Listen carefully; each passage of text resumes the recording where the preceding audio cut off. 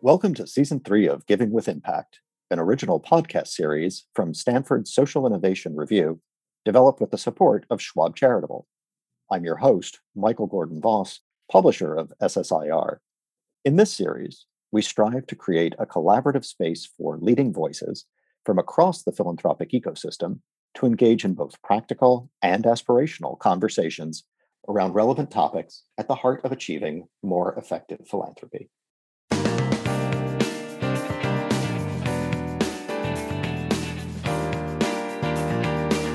Research tells us that there are certain resources most donors consult when starting to assemble a strategy for their philanthropy.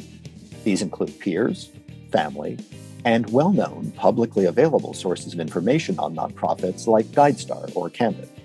But among those top sources are also their existing financial advisors, people they already trust and are comfortable talking with about their finances. While many advisors may initially engage in financially focused charitable conversations, such as how much to give and the tax implications of various types of gifts, these discussions often become much deeper. They can include donors' motivations and goals for giving, or the best ways to identify a cause or organization, and even how to involve their family in a charitable plan. So, how do you start these deeper conversations, whether you're a donor or an advisor? And what does this sort of strategy entail?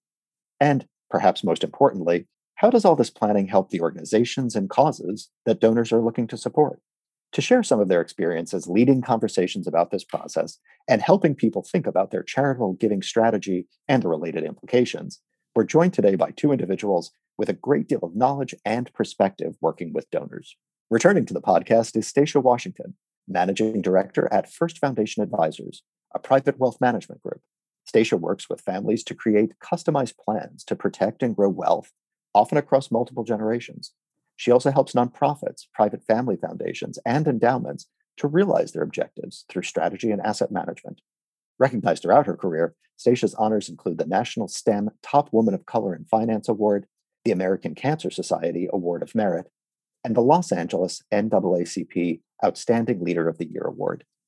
Stacia currently serves her community as a member of the board of directors of the Driving Force Group, a philanthropic advisory firm, and Women in Film. Stacia also serves as audit chair for the Music Cares Foundation for the National Academy of Recording Arts and Sciences. Stacia received her MBA from the George Graziadio School of Business and Management at Pepperdine University. Also joining us is Sean Jensen, a senior manager in the relationship management team at Schwab Charitable. Sean brings years of experience in both the banking and nonprofit sector. Prior to joining Schwab Charitable, Sean played an integral role at the nonprofit AltaSea at the Port of Los Angeles, contributing to a large capital campaign for a marine research program and developing strategic partnerships. Sean also secured funding for education programs and worked with other nonprofit organizations to reach thousands of middle school students in Los Angeles County. Sean received his BA in international business from San Diego State University with emphasis in finance and Spanish. Stacia, Sean, thank you both for joining me today as we explore ways that donors can integrate charitable planning and giving into their overall financial strategy. Let's get started. Stacia, let me start with you. In your experience over the years, how do you start the process with donors of thinking about and creating a strategic plan for charitable giving? Michael, thank you for the opportunity to participate. And I especially want to give a thank you to Schwab Charitable for the invitation, as well as Stanford Social Innovation Review.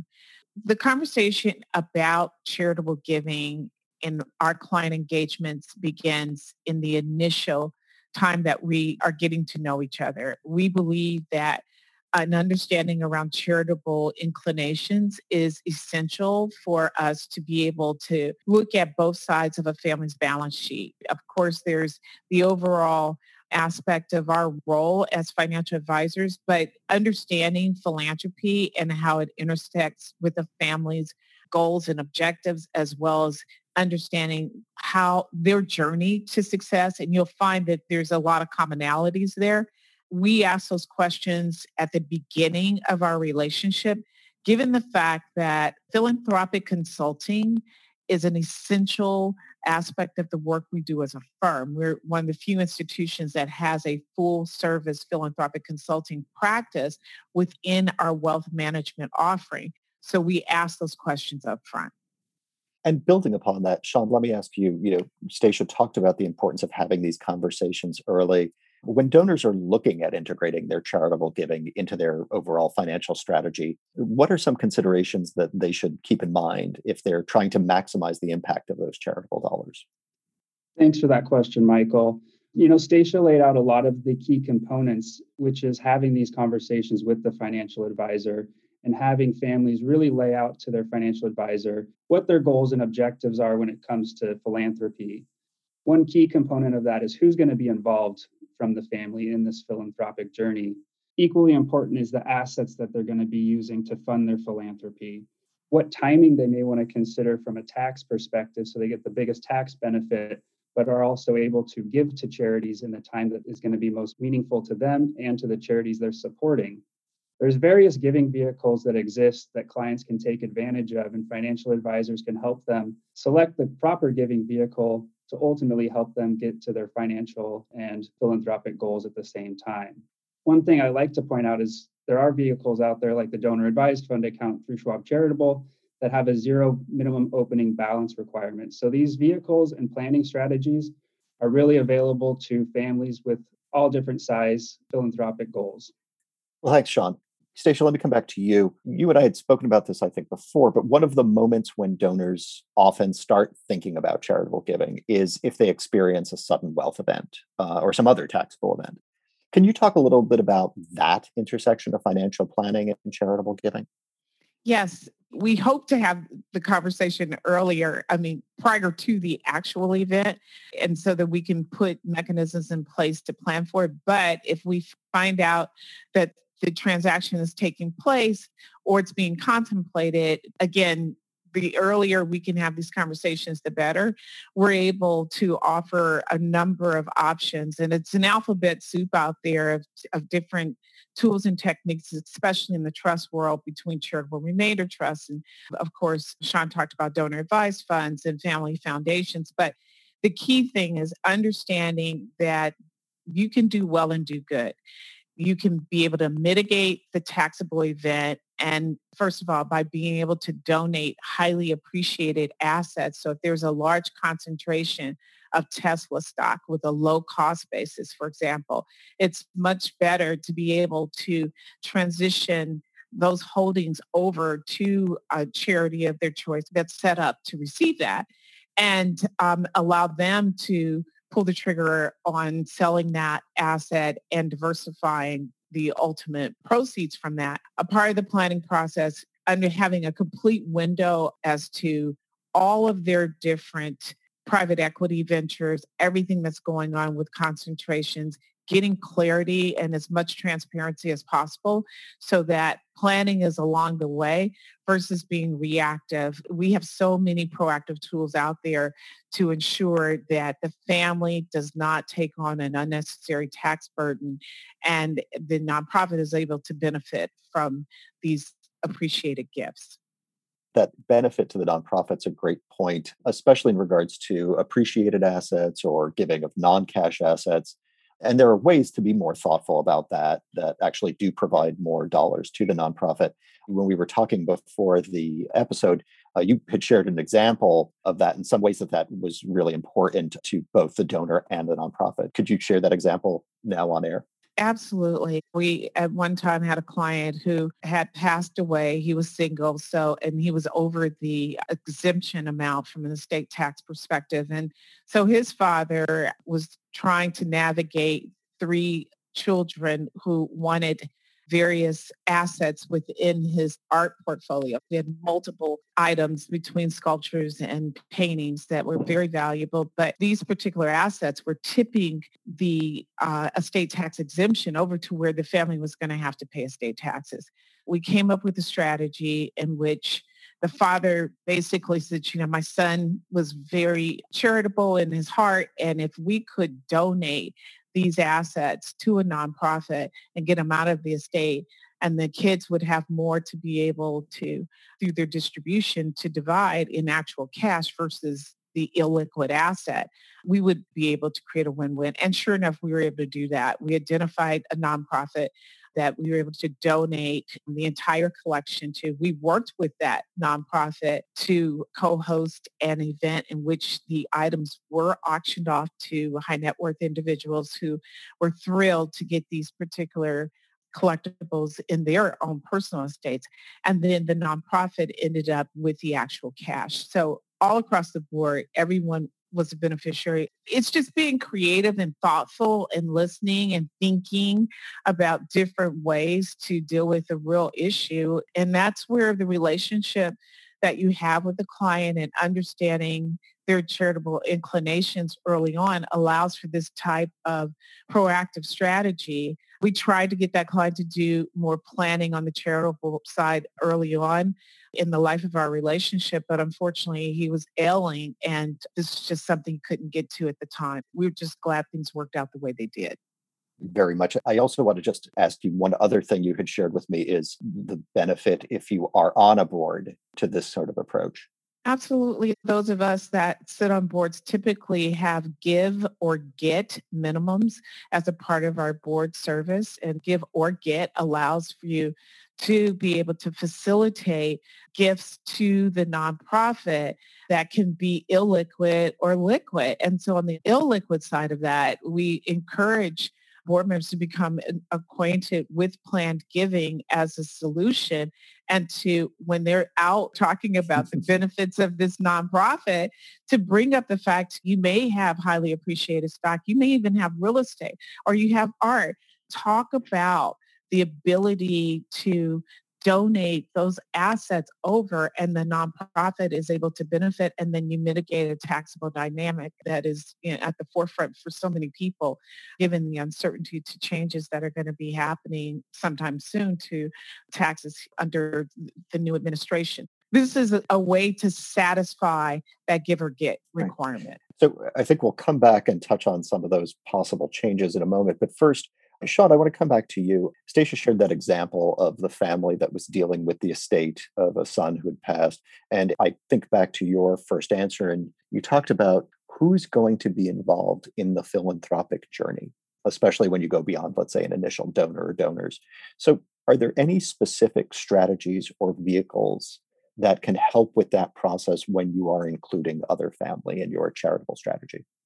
Absolutely. So again, starting from the beginning and having that in mind of who is going to be involved and potentially when they're going to be involved, I think that it's always best to involve family early if there's an objective for them to take part in the charitable giving that the family carries out. There are times when children receive assets from their parents in the form of a charitable vehicle, whether that's being successors on a private foundation or successors on a donor advised fund account. And if they haven't had practice, that might not be a great experience for them. So we always recommend getting family involved early if they're going to be a part of that philanthropic plan. There are numerous vehicles out there, as Stacia mentioned, a full alphabet soup, but many of them lend themselves well to generational giving. One family could set up a charitable remainder trust where the charitable beneficiary is a donor advised fund account and the children are the successors on that donor advised fund account. Private foundations are set up where successors can take over the private foundation. But again, these plans and processes need to be communicated and well thought out. And having family meetings as well as meetings with financial advisors that the children are a part of are critical in making sure that these plans are carried out successfully, and also that there's going to be a level of satisfaction both from the parents that are setting these vehicles up and these giving plans up, and also with the children. Family legacy can be done many different ways, and part of that can be after lifetime when assets are passed down, but also during lifetime when parents are setting an example for their children and teaching their children so that the history of family giving will continue into the next generation. And is that, when you're referencing that charitable legacy, can you talk to that a little bit more? Sure. So we have different ways that families can set up a charitable legacy. And essentially what families are often trying to accomplish is having the family name live on beyond their lifetime. And that could either be carried out by their children or through a giving vehicle that they set up that would distribute assets to charitable organizations that they wish to support beyond their lifetime. So the donor advised fund account is one great option that families can take advantage of to satisfy this objective. When they set up the donor advised fund account, they can set up what we call the legacy program, where they can choose different charitable beneficiaries to receive assets in the form of a grant from their donor advised fund account. But instead of being done in a lump sum distribution, the assets remain invested in their donor advised fund account and then get distributed to the charities of their choice over an extended period of time, which could go on into many years and allow that charity to not only receive more money in the long term, but also a more steady income flow from this charitable giver. So in this instance, it gives families the ability to have their name last longer, live longer with that charity, and support the charity for a longer period of time. And Sean, similar to the example that Stacia shared earlier, I know you had an example of issues that can come up with intergenerational philanthropic strategies and a family foundation. Can you share that example with us? Yes, thank you, Michael. So we do have families that put strategies in place and do communicate with the children about those strategies, and they might have best intentions going forward. However, as time goes on, lives evolve, they might find that these strategies are not the best fit for the family going forward. A family I recently worked with, the parents had passed away and 3 siblings took over a private foundation. As time went on, the children's giving objectives had grown apart from one another. The causes they wanted to support were a little bit different. And they also had some uneasiness that the causes they were supporting were not 100% aligned with the parents as well. So the children came together and decided that based on current living situations, they were currently living in different parts of the country and running the foundation was becoming less and less easy for them. They thought it would be better if they were able to work independently and still be able to give money to charity. So a great solution that they came up with was to open 3 donor advised fund accounts and divide the assets between the 3 of them. And going forward, they were able to each give to the charities that they wish to support at the timing that was most meaningful to them. And they were able to do so quite easily without a lot of administrative burden. So for them, even though the parents put together a good plan, they actually had prepared the children to take over the foundation. Time just changed and some of their objectives and living situations changed, but they were able to adapt and change their strategy and use tools to help them still carry out their philanthropic objectives individually, but also carry on the family's objective of carrying out the philanthropy.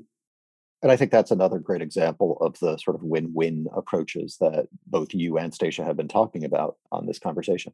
Stacia, I'm going to come back to you. As Sean was discussing generational giving, I was thinking about how that relates to estate planning, and I said I would come back to the question of changes in policy. What are some estate planning considerations, and are there any changes that may be particularly important at this time related to evolving government policies? Well, given some of the proposals that are floating out there, gifting in 2021 might be very important. However, we still don't have clarity. What we are hearing is that there could be a lowering of the estate tax exemption from 11.9 million per person to potentially 3.5 million and lowering the gift tax exemption to $1 million. But, for those with a net worth of more than 3.5 million, it really may be important to step up giving this year. Again, there's still a lot of uncertainty out there, and we have heard that it could potentially be retroactive to April 1st of this year. It's really important to start having conversations with your estate planning attorney as well as your CPA and think about nonprofits that you really want to engage and start gifting to now. Again, the Donor Advised Fund is a great solution to be able to do that, given the level of uncertainty that's out there.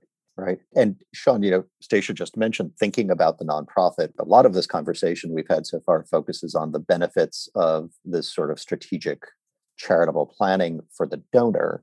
But what about the benefits for those organizations they're supporting? Other than getting more charitable dollars through certain approaches, what other benefits does this type of planning provide for the organizations that are doing the work that donors care about? Absolutely. And Stacia brought up a good point earlier with the artwork example and other highly appreciated assets that some donors are holding. Those do make great gifts because they're tax advantaged in the sense that clients can get a great capital gains tax mitigation strategy in place by using those to fund their philanthropy, but they're not always the easiest assets for a nonprofit organization to accept. So organizations like Schwab Charitable and other giving vehicles are able to accept those assets and allow the client to then in turn recommend grants to their nonprofits of choice, and the nonprofit's going to receive a check instead of artwork, real estate, or perhaps some complicated stocks that the client is holding. If a client or family has multiple organizations that they'd like to support, they can spread that asset to various organizations if they're able to liquidate it through a giving vehicle like a donor advised fund account. And I also think earlier you mentioned the idea of being able to spread out funds going to a nonprofit over a longer period of time, especially when you're thinking about a charitable legacy. I think that was another example, that sort of consistent cash flow, which is beneficial to nonprofits. Anything else on that point or that idea? Correct. Oftentimes we meet with clients and families that have charitable interest and they want to make a bequest to a charitable organization as part of their estate plan. And they may name a single organization in their trust to receive a gift. And it may even have a restriction associated with that gift. And there has not been a relationship formed with that nonprofit organization. And sometimes these types of gifts can ultimately be difficult for a nonprofit organization to handle. With thoughtful planning and some strategy that's put in place, donors can use giving vehicles to stretch out the flow of dollars to those nonprofit organizations. And instead of having a one-time gift, they could last years. And also through that type of thought process, donors might be more encouraged to develop a relationship with the nonprofit that they're going to be supporting. And then as a result, they might find different ways that they could support that nonprofit organization, maybe have a restriction for a more mutually beneficial cause. So that's just one way that people can go about thinking about their charitable giving. I think that the idea of fostering that relationship with the nonprofit is a really important one. And thank you for mentioning that.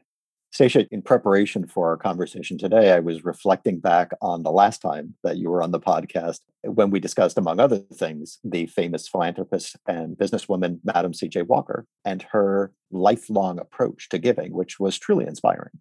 Any lessons or advice for today's donors that we can take from her example? Well, one thing I admired about Madam C.J. Walker is that she began giving early in her career journey. It wasn't when she became extremely successful. She gave along the way. And embracing philanthropy as a way of life just lends to a richness of who we are as a community as a whole. And I love the three tenets that she espoused. Number one, give as you can to be helpful to others. Number two, spare no useful means that may be helpful to others. And number three, give more as your means increase to help others. And so it really goes back to time, talent, and treasure, and being able to embody a spirit of that as a part of the way of life is just rich and fulfilling. And so I encourage my clients to consider giving along the way and at every aspect, and not just when an event occurs, not just from a taxable perspective, but our society today needs the entire community to lift us up from where we are. I like that framing of embracing philanthropy as a way of life. Sean, any other closing thoughts or advice for donors from you? Michael, I think the most important thing is for clients to engage with their financial advisor on this topic. If philanthropy and charitable giving is important to you, then let your financial advisor know.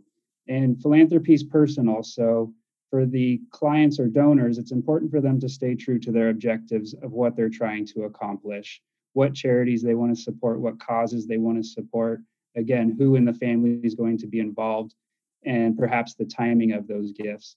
And financial advisors should be the ones that can really focus on how they can make more impact with their dollars, how their charitable dollars can go further, how they can get the best tax benefit for the gifts that they're making, and how to make it convenient and seamlessly fit into their overall financial plan.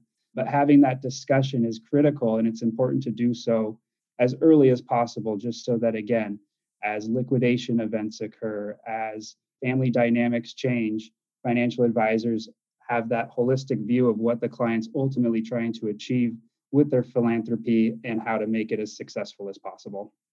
Well, and I think That's as good a place as any for us to end. Stacia, Sean, thank you both for your time today. Like any strategy, financial or otherwise, charitable giving is something that I think we all recognize requires thought and discussion. And while we've only begun touching upon some aspects today, you've hopefully provided everyone listening with a good starting point for this work. Thank you, Michael. Thank you so much. Thank you for listening. We hope you've enjoyed this episode. Please consider leaving us a review on Apple Podcast or your favorite listening app, as it helps others discover the show. We encourage you to listen to other episodes in this series, as well as other podcasts from SSIR. This podcast series is made possible with the support of Schwab Charitable, who played an important role in the selection of topics and speakers. For important disclosures and a transcript of this episode, visit schwabcharitable.org/impactpodcast.